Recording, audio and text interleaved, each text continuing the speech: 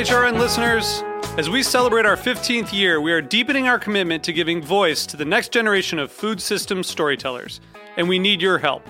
Our internship and fellowship programs help activate new possibilities for underrepresented and underestimated young people through experiential journalism, audio engineering, and production training.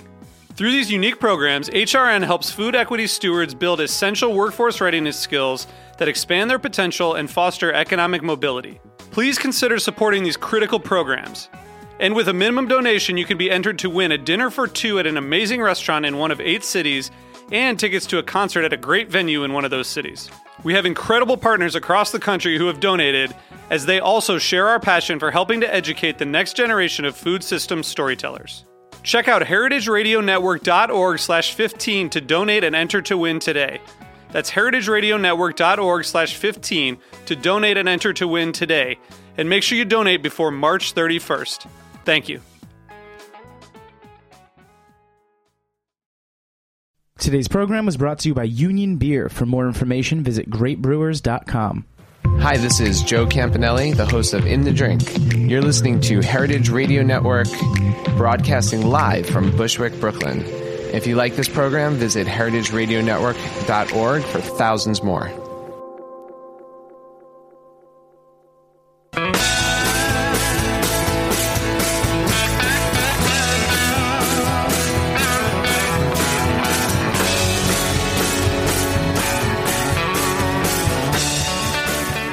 Hey, welcome to Beer Sessions Radio on the Heritage Radio Network. This is a special April 2015 Cider Sessions show. I got American Fine Cider Movements in town. I got Field Maloney from West County in Massachusetts and Lulu from Farnham Hill in New Hampshire. They're doing a special tasting at Murray's Cheese Bar this week. We've got a lot going on in the world of cider, and we're really proud to be capturing it here on Beer Sessions Radio. Thanks to our supporters, Union Beer Distributors, supplier of world-class ales, lagers, and ciders. Jimmy from Jimmy's Number 43 in the East Village. All right, you can also follow us on Twitter at beer_sessions. There's a lot going on in the world of beer and cider here on Beer Sessions Radio. All right, so Field Maloney, West County, and Lulu. Is it Lulu Wood? No, Spencer, actually, it doesn't necessarily pay to be a Wood in Lebanon, New Hampshire, so I held on to my old name. We got a lot of bases to cover, but what I like about having both of you here is that you have probably 2 of my favorite ciders in the world, and you're made in the Northeast. And we've known each other for a while through things like Cider Week and everything. But we're 2 of the oldest cider companies. Mm-hmm. So let's talk a little about that. So Phil, tell us let's pop some of these corks, and we'll taste and talk as we go. Tell us about how your family started up making cider, because not too long ago people thought cider was for kids. Yeah. Hoppa. Hoppa. Whoa. Whoa, that's a force. Whose cider has more Do you pop want behind it too? Depends on the batch. Yes, it's a little bit handmade that way.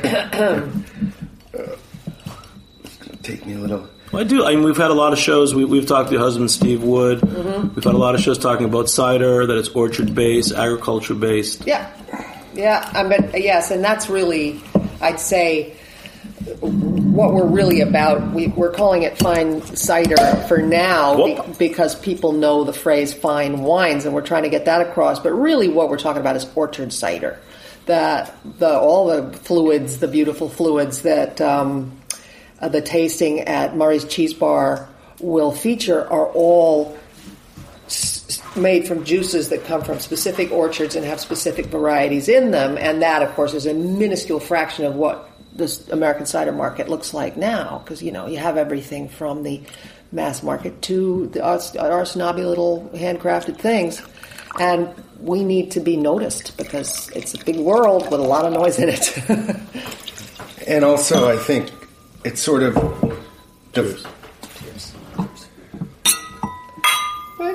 the focus is on what the orchard gives you and working with that. Like, a lot of ciders is just sort of concentrate in water and sugar, and I think that most of us are coming from an apple growing background, and it's sort of like the cider is made in the orchard, and you're trying to really see what you can do with the land and the fruit, and it's sort of grower cider, and it, rather than just mixing some concentrate in water and sugar, which isn't to say that I think that that I don't respect that kind of cider too.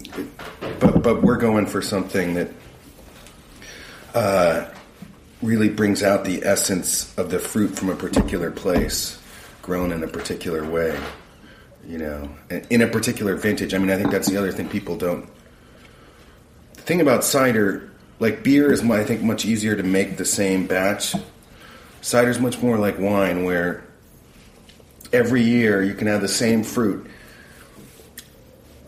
or the same orchard, and the cider is going to be different just because some years the sugars are high, some years you get more of this flavor or more of that flavor, and so it's this incredibly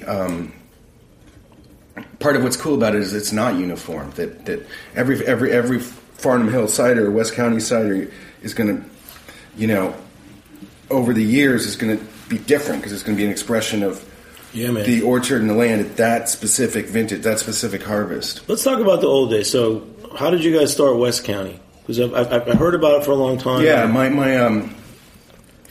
parents, when they were this is my breakfast. It's a Sunday in April. This is my breakfast. Did you know John Quincy Adams ate 2 tankards of cider for breakfast every morning, and he did all right. But my parents had made wine. My dad was in medical school. This is back in like 65 or 66, and my mother. And they were living in San Francisco and then in Berkeley. And my mother was going to Berkeley. And they had a friend who had a vineyard in Carneros, which is in the south of Napa. And this was before the whole Napa wine thing got going. And they would go up and make wine with him. And then when they were living with a bunch of other medical students in Sausalito, and there was this old barn, and they met this old paisano who grew huge vats of Zinfandel grapes, and they made their own wine. And then my parents moved back to the East Coast in like 1970, and there was you couldn't grow grapes there. But even though we haven't, cider's just hit the public consciousness in recent years. Out in the country, New England orchard country, Massachusetts orchard country, there were still a lot of people making cider. Mostly it was sort of an old farm tradition. So they sort of saw this farm tradition, and they liked.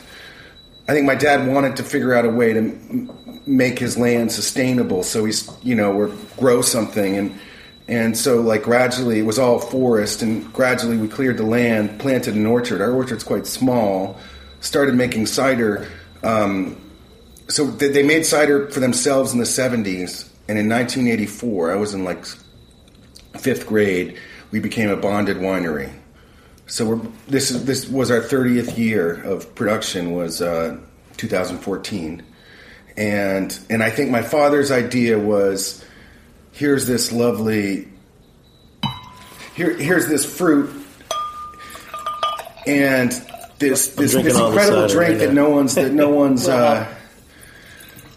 paying attention to, but it's the local drink, and if you apply sort of winemaking techniques to making cider, and so we did that, and for the first 2 decades, as Lulu can tell you too, like, now people are interested in cider. Cider's it's not as hard to get people to try cider. Right. In the 90s, oh my word, it was hard to get people to try cider, but we kept pushing, and it's been very gratifying. My father died 5 years ago, but it was nice before he died. There had been 5 years of cider, sort of this dream that he had that he was pushing, but for a long time there was this immense sense of just sort of crying in the darkness, like, try cider, no, I only want beer, I only want wine. And this thing that he and my mother had sort of pushed was sort of taking off and leaving house and flowering, so that was good that he got to experience that, and it's only sort of flowering further. And the American Fine Ciders is neat because it's partly a collective, because we're all friends who've been making cider for a long time, and have sort of advised each other, tasted each other's ciders. So let's go back. So where in Massachusetts are you? We're in Coleraine, which is hard up on the Vermont border. It's on the edge of the Pioneer Valley in the Berkshires. So like 45 minutes due north of Amherst and Northampton. Did you way out in the woods? Were there already a lot of wild or whatever heritage cider trees there, or did you have to graft or plant? And tell us that process of developing your orchard. Well, our orchard, basically what happened, we started planting in our first block. We planted in '86 because the only fruit we could get was just the standard orchard fruit like Max, Cortland's, and there was all this lore, but even though there were still people making cider here and there, like a few old farmers making cider here and there around us, like most of the old trees had been lost, and most of the knowledge of this tree is good for cider, that tree is good for cider, no one really knew. And so my father and mother read a lot of the old books from the 1800s about where they would have reports on this was supposed to be, the Tremless Bitter was supposed to be a great apple, or the Dabinet, or the, Reine de Pomme. And so what they did partly was, there's an orchard. It's written about in Botany of Desire, if in the apple section, which is a wonderful book. The apple section, highly recommended. But there's an orchard in Geneva, New York, that it's part of like the Cornell Ag School, and it is the largest collection of apple varieties in the Northern Hemisphere. They have something like 30,000 apple varieties. And so my father knew one of the guys who worked at that orchard. And so he went walking through that orchard, cutting, because apple trees aren't planted from seed, you graft them. So like an apple tree is basically the same tree. It'd be like if you cut off someone's arm, stuck it in the ground, it would still be, there's no section, it's cloning. It's cloning. Yeah. You could do that for baseball pitchers. Yes. And so I bet you're all Red Sox fans. I'm a Red Sox fan. She's a Yankees fan. No, I'm actually kind of fatigued with both of them. Good. Orioles. Chin, Orioles. But so you cut off what's called cyanwood, which is little branches. So he went with this guy who worked in that orchard and cut off about 50 different varieties of different trees that were supposed to be good for this reason or that one. One of the ones I'm most proud of is the Redfield apple, which is now being grown across the country, but it was no one had planted it. It was totally forgotten in the corner of the Geneva orchard. And they were like, this tree is cool. It has hot pink-red flesh. Like, it's really wild. And my dad's like, I'll try planting a few of those. So our orchard was basically a test orchard in that it was about 50 varieties planted. The first block was about an acre. So it's not like, it's like, look, a few trees here, a few trees there. And the thing was, we would kind of see, I really like this one. And then when we really liked it, then we'd go plant more of those. And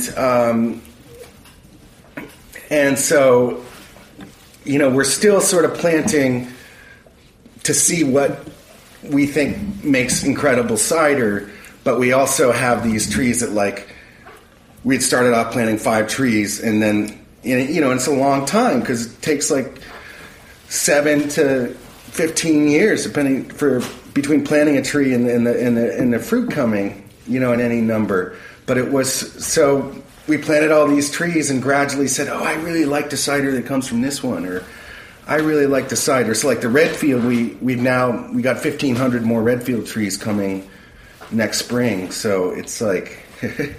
Let me jump in on that one. We got some of your ciders this winter, and yeah. I have the Redfield. So tell us, the color of the juice was also like a pinkish red. Right, because it's like the flesh is so... The flesh is beet red, and so it, like the juice is this hot pink, and even when it's fermented, it stays this reddish color. It's It's really wild. It's kind of one of those fun party tricks to be walking through the orchard with someone who doesn't know the Redfield and give them an apple and say, take a bite. And then, because it's quite tart too. Like, as Louisa can tell you, like, sometimes the fruit that's the best for making cider is a little intense, maybe too intense for, it isn't like eating a Red Delicious or something. It's like your mouth kind of gets overwhelmed with tannins or with acid and I mean, cider apples would make the pies from hell. Sometimes it would be an evil trick to put it in a lunchbox. There's bad tastes there. Some cider apples are good. Oh yeah, that's true. No, there are quite a few, but there are definitely some real funky ones. Yeah, we call them crossovers at the farm. If they eat well and they cider well, there aren't a lot of them. Lou, since we're talking to you, tell us when you first met the Maloney's and West County. I think it was we were they were certainly much earlier than we were in getting into cider, because we had a wholesale orchard selling into the grocery market, and that made less and less and less sense. But it took quite a long time to kind of wake up and realize that the best Macintosh in the world, we're not going to keep our place afloat. So, but you had lots of experience. They had lots of experience growing with apples. The horticulture. They had been growing apples for what? Oh, yeah. Well, Steve 50 years? No. Oh my God, no. Steve kind of got sucked into it. He's the first generation. We're the first generation to be growing apples on that land, and the backstory of that orchard is too weird, right, I think, to go into. But what ended up happening was, for a while there, we had this, crackerjack Macintosh coming out of this sort of the northern limit of where you could safely grow Macintosh and get them really hard and crunchy, which Macintosh are not known for.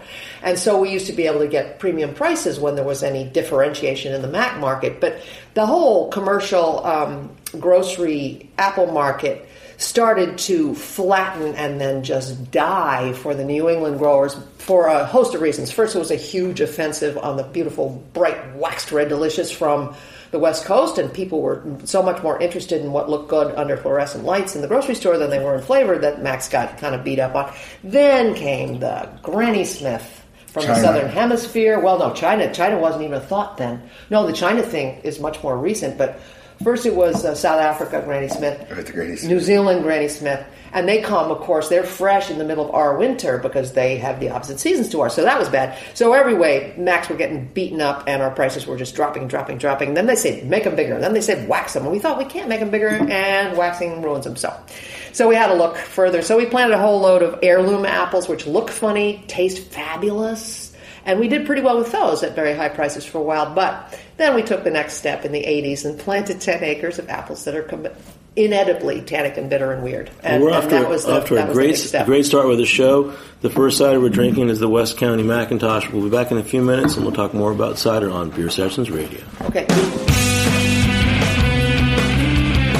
In 1996, El Knife & Son acquired Union Beer Distributors, which was originally located on Union Avenue in Brooklyn, but has since expanded to its present location alongside the English Kills Canal in Williamsburg, Brooklyn. Union Beer has grown dramatically in the last decade as the primary distributor of Anheuser-Busch products for Kings County, Brooklyn, through the hiring and development of the best people in the industry. In 2003, Union Beer acquired a powerful catalog of specialty brands, which immediately positioned them as the craft beer supplier to accounts in Manhattan, Brooklyn, Queens, and Staten Island. Union perpetually tweaks their portfolio to maintain the highest level of stylistic breadth with the most coveted brands available. Through the highest possible level of service, outstanding salesmanship of the ultimate lineup of brands, and a paramount focus on education on all levels, Union Beer has solidified its position as the only source for the best selection of beers in the 14 counties of southeastern New York. For more information, visit greatbrewers.com. Hey, welcome back to Beer Sessions Radio on the Heritage Radio Network. This is a special show with American Fine Cider Movement with Louisa Spencer of Farnham Hill Ciders, and Field Maloney of West County Cider. So, Lulu, you were just talking about how you guys went from eating fruit, Max and Cortland's and McCown's, to cider fruit. Yeah. And one thing, Field, tell us about this cider, because you actually are making a fine cider with Macintosh. I'm proud of our Mac cider, because I feel like Mac was sort of the the wisdom among cider makers, I would say that the word on the street is that Mac makes no good cider.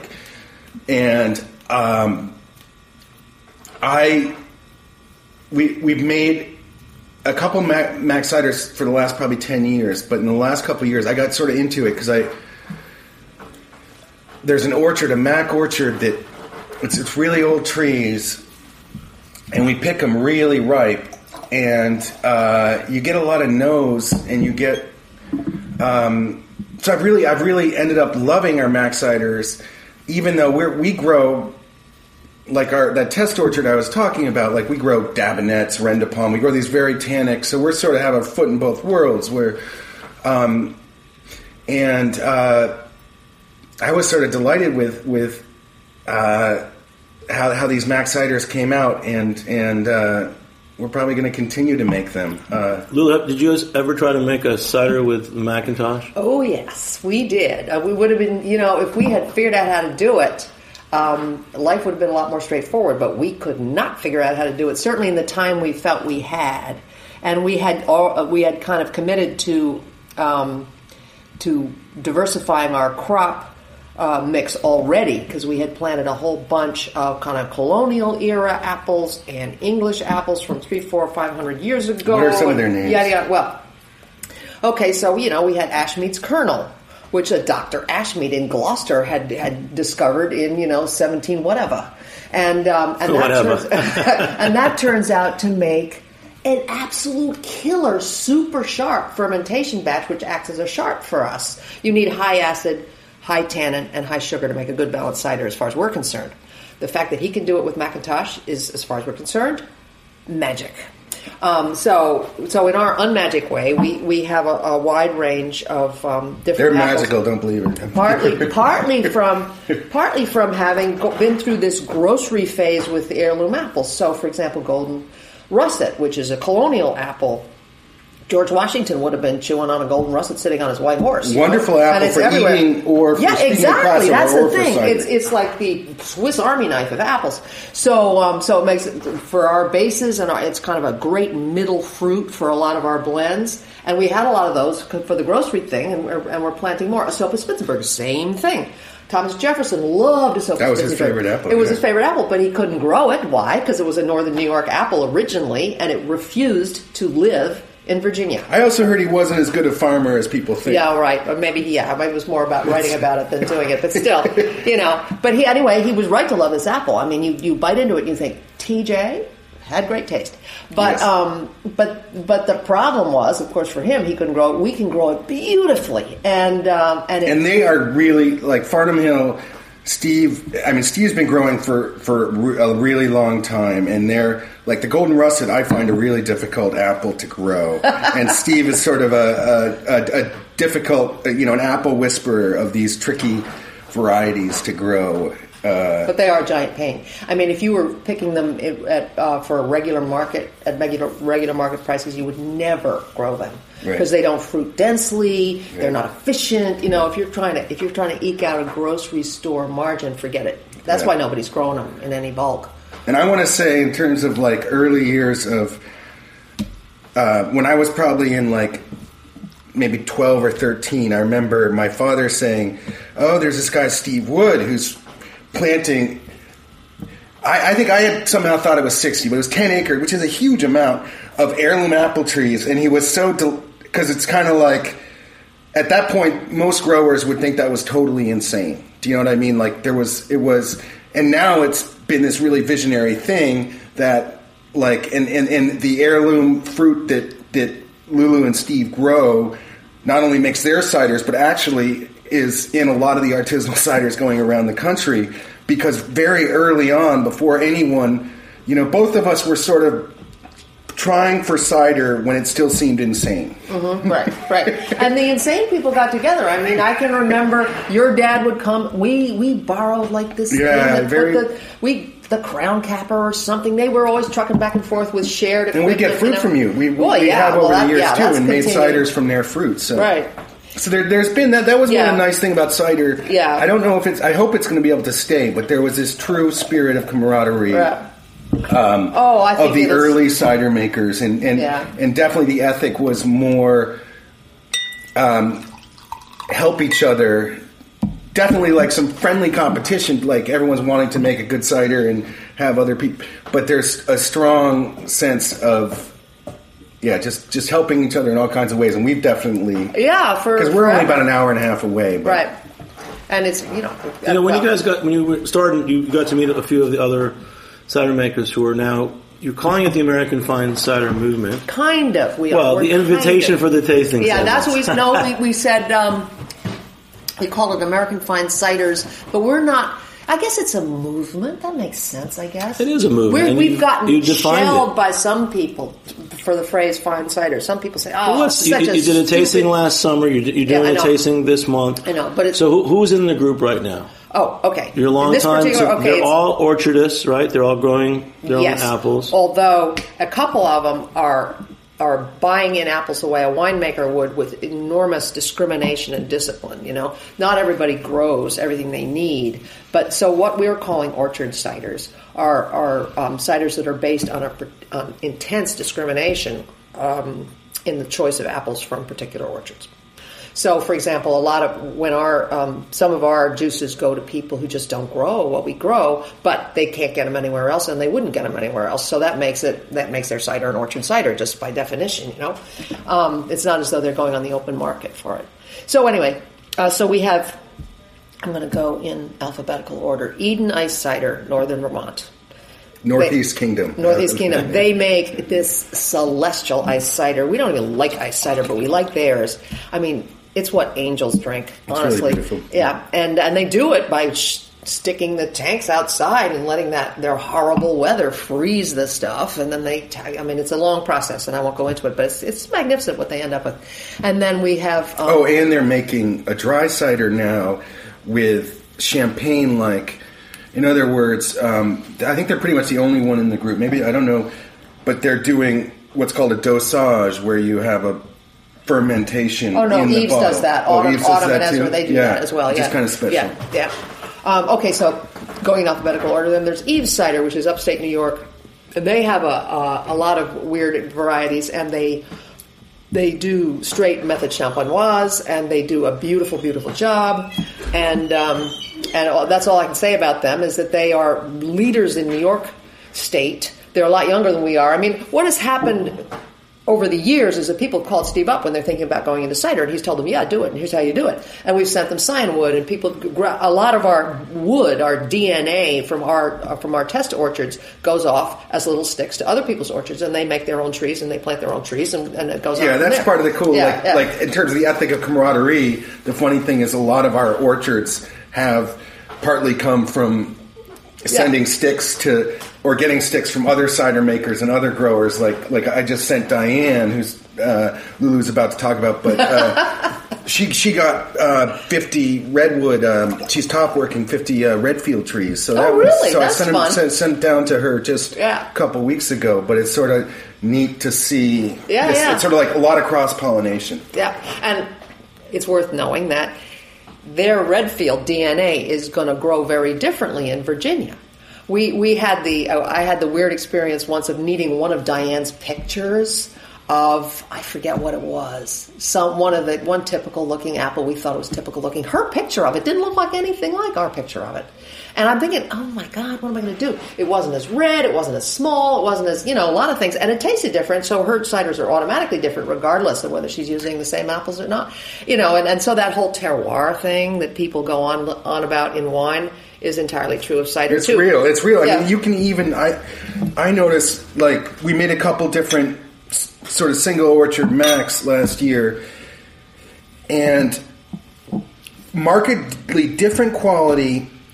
Not quality in terms, they're both really good, but an orchard 2 miles away, two different orchards 2 miles away, slightly different exposure, and, all this sort of whatever the mysterious thing that makes the DNA of an orchard, but the fruit and the juice came out very differently. So that's just 2 miles away. So there's this like it's not just a marketing fantasy.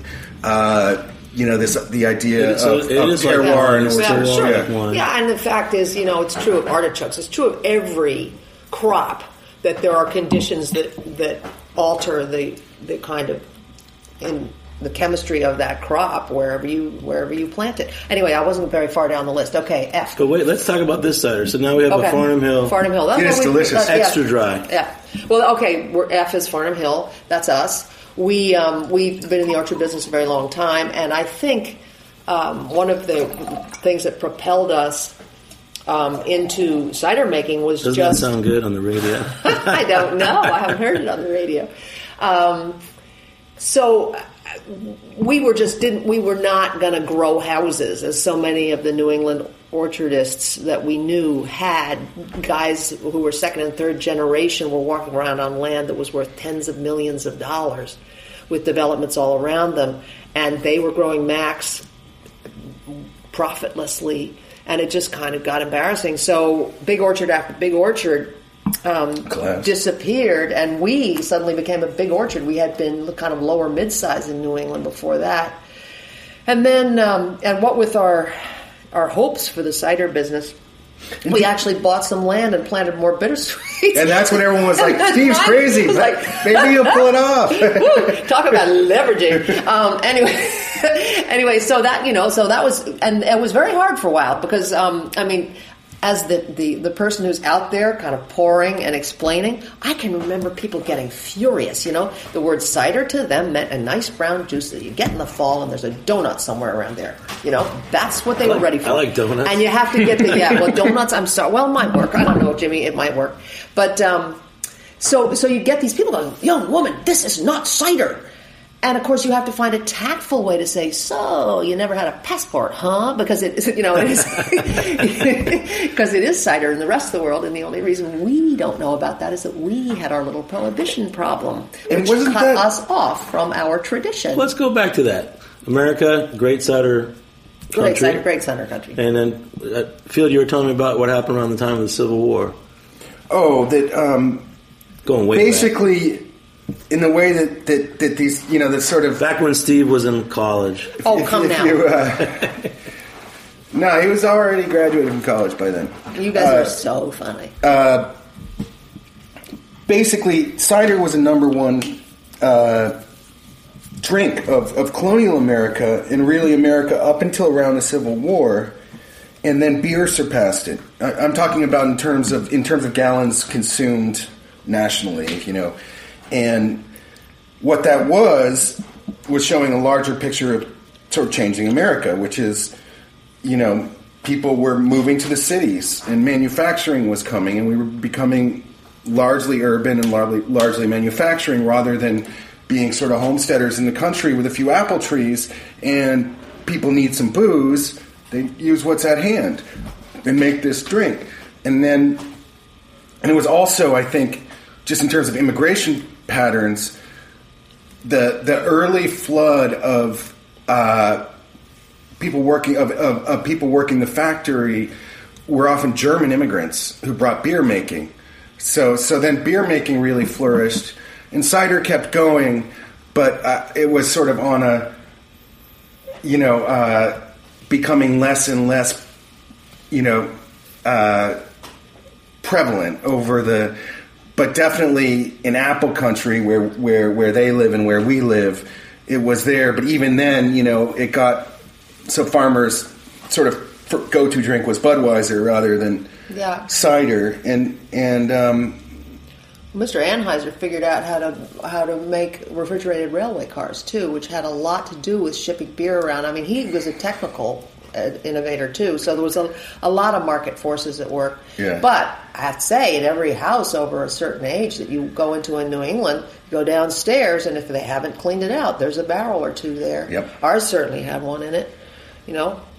So people were still making it for themselves and their friends in apple country. In apple country. Yeah, well, it didn't travel. Even a lot of homes, even built in 1900, they came with an apple and a pear tree in the backyard, which is where I grew up in Massachusetts too. Hey, so tell us again. This is the extra dry cider. This is the extra dry cider. So what do you guys? You have all these crazy apple trees up there in Farnham Hill. They're not crazy. They just they were just unusual when we planted them, but they make perfect sense in the context they came from. And the thing we did which hadn't been done before, was to plant a lot of apples that were good for nothing but cider, the way certain wine grapes are good for nothing but grapes. And the delicious tannins you get in this cider right here is the flower of that in terms of... You want to join our marketing department, which doesn't exist? You anytime. Well, tell us the taste of this field. So there's good tannins. Yep. And it has a sort of sturdy quality and a kind of complexity that's hard to get. In fact, impossible to get without these so-called bitter sweets and bitter sharp apples, which are, when you bite into them, they tend to be dry and mealy because the juice is very concentrated, and they tend to be extremely bitter. So it's really quite disturbing, even though, for example, a bittersweet has much higher sugar than a red delicious. When you bite it, what you get is this face full of bitterness, so you can't even find the sugar. And the bitter sharps have high tannins and very high acid, which is very important not only for flavor balance but for clean fermentation. And those, of course, combine the bitterness of a tea leaf with the acids of a lemon, and definitely it's not pleasant. Don't make up pie. But those are critical if you want a really balanced, complex, and also kind of durable cider, because another aspect of tannins is that they help preserve the stuff. As my friend Ray Dieter from DBA Bar used to say, drink good stuff, and American Fine Cider is good stuff. We'll be back in a few minutes on Beer Sessions Radio.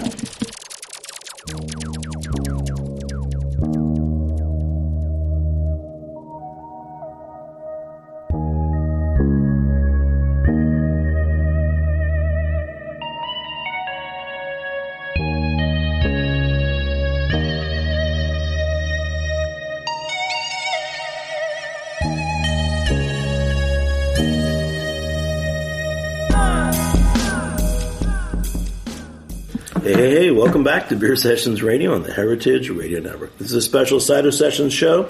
I'm with Louisa Spencer of Farnham Hill and Field Maloney of West County.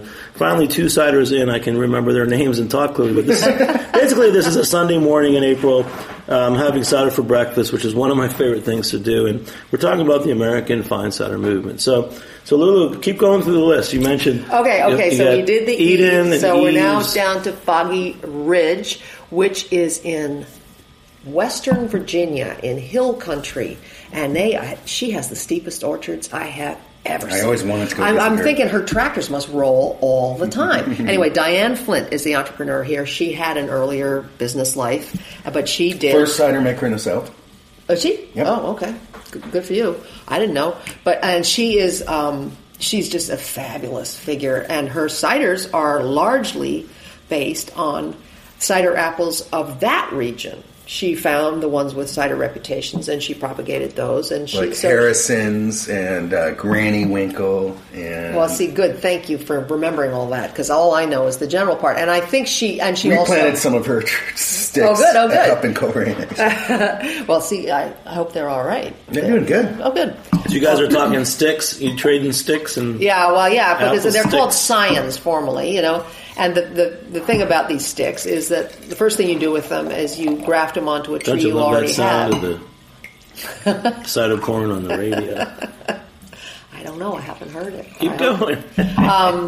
Anyway, so basically when we say sticks, we're talking about the suckers that we cut off any given tree. They have a whole column of buds on them. If you're making trees out of them, each bud becomes a tree. And we generally send that to specialist nurseries to do. You're missing it. Lulu talks with her hands, so she can't toast and talk at the same time. No, I certainly can't. So what I was interested in when Field said that he had planted some of her Virginia apples is that they're going to have 3 or 4 weeks more of winter with you at least, and a correspondingly shorter growing season. And we brought over a lot of English and French apples, which are usually like 5 months, and they're loafing through the growing season, and they're never really going to freeze a whole lot. And going to England was part of your inspiration, right? Oh, of course it was. Yeah, that's where the bitter sweets and bitter sharps were. There weren't any in this country. But you guys, you and Steve had traveled there. We have people there. We have people. My sister lives over there. We have old friends. It was a pure coincidence that we were over there seeing them, and Steve was looking out the like in the car windshield. Or something? Yeah, a long time ago.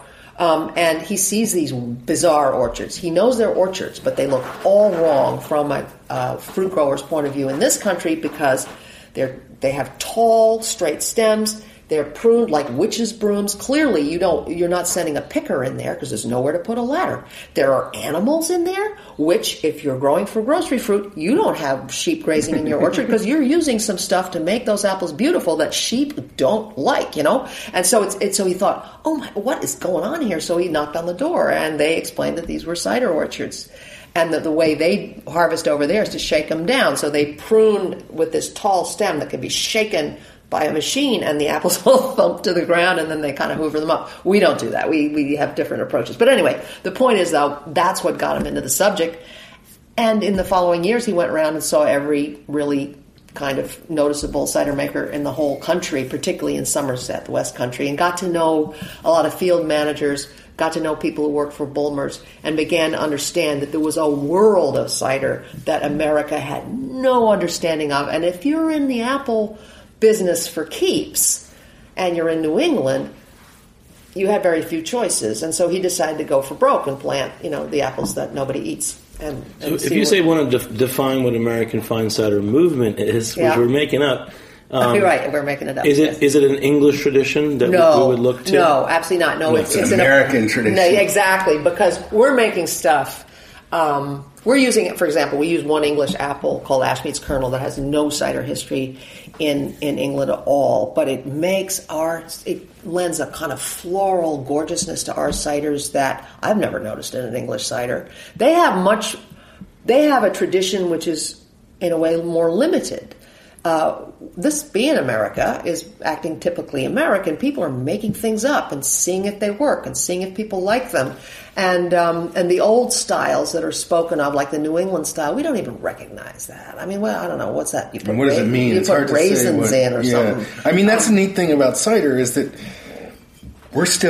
everything's still being figured out. Mm-hmm. I mean, it's this totally new frontier, even for those of us who've been doing it for 30 years. Right. It's like we're sort of learning as we go, and there's so much. It's definitely still this unendingly surprising and sort of sometimes baffling, sometimes pleasing, sometimes vexing, embarrassing, deeply embarrassing. Yes, the things that go down the drain are not always, not always what we talk about. But yeah, I mean, it's the chemistry of life that you're working with, and life packs a lot of surprises. So, I mean, people say to us all the time, when are you going to make Calvados? And we go, we're going to be dead before we understand how to make cider. Are you kidding? Calvados? Because Calvados is distilled cider, and then you put it in a cellar for 12 years, and then hooray. But we're not going to get there. Good for any American who does. It's going to take another 25 years at least. Because you have to go at the pace of woody plants and the land and the market, too. Like, let's say I had a friend with a lot of money. Mm-hmm. And he loved cider, and I know there's guys doing this now. And I found a great place somewhere in America that was good for growing cider trees, and I was going to start from scratch.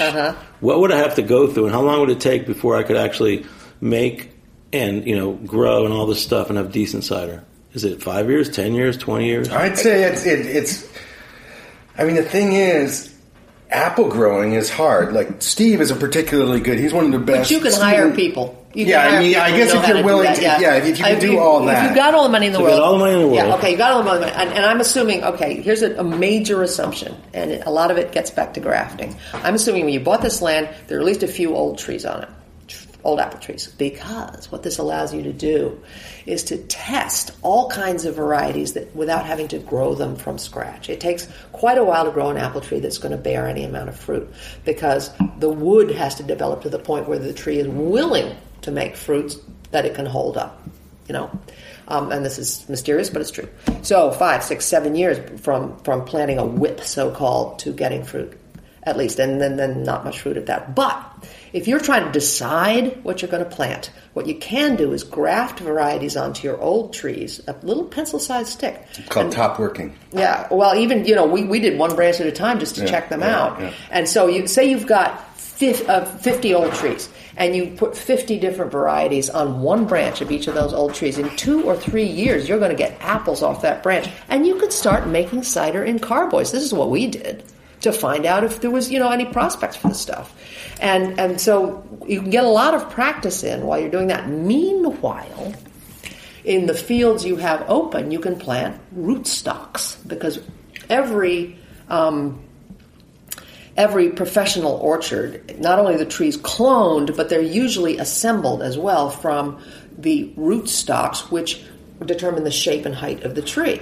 So, and so you figure out what rootstock's going to work in your fields. And some will bear much quicker, like in 7 years, and some 15. But hold on, I'm getting there. And then when you decide what you want to plant, your rootstocks are already going, you whack the tops off and put your varieties right on there. And that's how you kind of condense the amount of time it will take you to get a cider orchard going. So theoretically, you could get a cider orchard started in 5 years after testing the varieties, theoretically. But not producing much, I'd say, till 10. No, and then you have to wait. In our own case, we had a cider orchard going great guns before we could use or sell all the fruit. And in the 90s and the aughts, the 90s are over. I know, Doc, but we lived then, and we had more fruit at that time, cider fruit, than we could use, and nobody wanted it. And so in the succeeding years, when suddenly we began to hear that bittersweets were in demand and so on, still it was pretty slow. And then there came a year, and I forget when it was, 2007, 2008, or whenever it was, when we no longer had to let them drop when they were all picked. And I swear to God, our field manager cried. I think Fitz Campbell cried to see them all out of there at last. What year was that? I can't really remember. See, it's all a blur to me. But it was quite recently. It took a while, and that all depended on the increase in the number of serious cider makers who cared enough to pay the money to get the juice from those apples. That was a sea change. Yep. I mean, you and we were waiting for something to happen, but then it did, in fact, happen. Yeah. Kind of wish it had happened 5 years earlier, but it didn't, so what? And so people like Eve's Cidery in upstate New York, she's very young, and they're very young, and they called Steve, and it all happened. He sent them the 6, hooray, hooray. And a lot of people now who need bittersweet and bitter sharps for their juice are buying it because they know their cider will become more distinctive, and the whole thing is great. And now stage 3 is that more conventional apple growers are able to plant cider apples with the assurance of being able to sell them. Yeah, and on that, another member of the American Fine Ciders is Dan Wilson in Slyboro, who is similar to Steve in that they both grew up working on an orchard and growing traditional apple fruit, but both of them started. Dan not as long as Steve, but has been making cider for a long time at this point, and both grows. He has a big orchard of Macintosh and all that, but also has been growing cider apples and making really nice cider. So that's another part of our collective right now, which is still improvisational. We didn't get Foggy Ridge. And then after Foggy Ridge is Slyboro, and they have some beautiful stuff. They have and they're showing 2 ciders at this tasting, which will be over by the time anybody hears this. But the list of American Fine Ciders, to you guys, it's Eden. Well, Eves, no, see, that's not Farnham true. Hill, We Foggy Ridge. Well, no, West County. No, we just Slyboro. happen to be the people of this. In this spirit, who happen to it's be an doing improvisational this. collective. Yeah, Let's but call there are them There's lots other fine ciders. Right, There's lots of other fine ciders. A lot out of there. them are on the West Coast. Yeah. I mean, like Easy Orchards, fabulous stuff. And what he does is like trapeze work. He depends on wild yeast. And it's never gone wrong for him. We don't do that. We wouldn't dare do that. So everybody's got different approaches, and there's some gorgeous ciders being made outside the range for which we can get people involved. But it's okay for you guys to just say who's in your group, because it's a group of friends, and you kind of have a similar philosophy of what cider should be, and that's okay because, first of all, our consumers and our restaurant and bar friends want to know what are the best ciders to buy and serve. Yes. And it's okay for you guys to think about putting a label on it or an association. It is, I guess, but what we don't want to do... Because if you don't, nobody's going to know that I'm drinking West County and Farnham Hill right now, and between you and me, those are about the only 2 ciders I drink every day because they're so good. Okay, well, then maybe you'll be president sometime, Jimmy, if you keep it up. But here's our problem. There are new cider makers coming on the scene all the time. We don't want to set ourselves up as judges. What we know is, though, the people who are as serious as we are and as land-based as we are and as like OCD as we are, a lot of them make ciders that aren't very good anyway. So that's a problem. So we can call them orchard ciders and grower cider all day, and they may not be very good. On the other hand, there are all kinds of people coming into it that we may not know, or they may be too far away, or that we're just not involved with, and they may be making gorgeous, gorgeous stuff. So what we don't want to say is we're on a list and you're not. We don't want to say that. What we want to say is that there is just a group of friends that are making cider that we believe in. And we're trying to get the word out, right. I think, partly on the kind of cider that we're making. And it's not... Yeah. I think that group of friends can expand, or... It's sure. Not, but it's basically... It's more of an improvisational project than some fixed thing. And it's kind of... We're trying to get the word out on the possible complexity. Like-minded people making good cider. Yeah. And we want the trade to understand that even though we don't have big promotional budgets and we don't have terrific designers and logos and billboards, that we exist.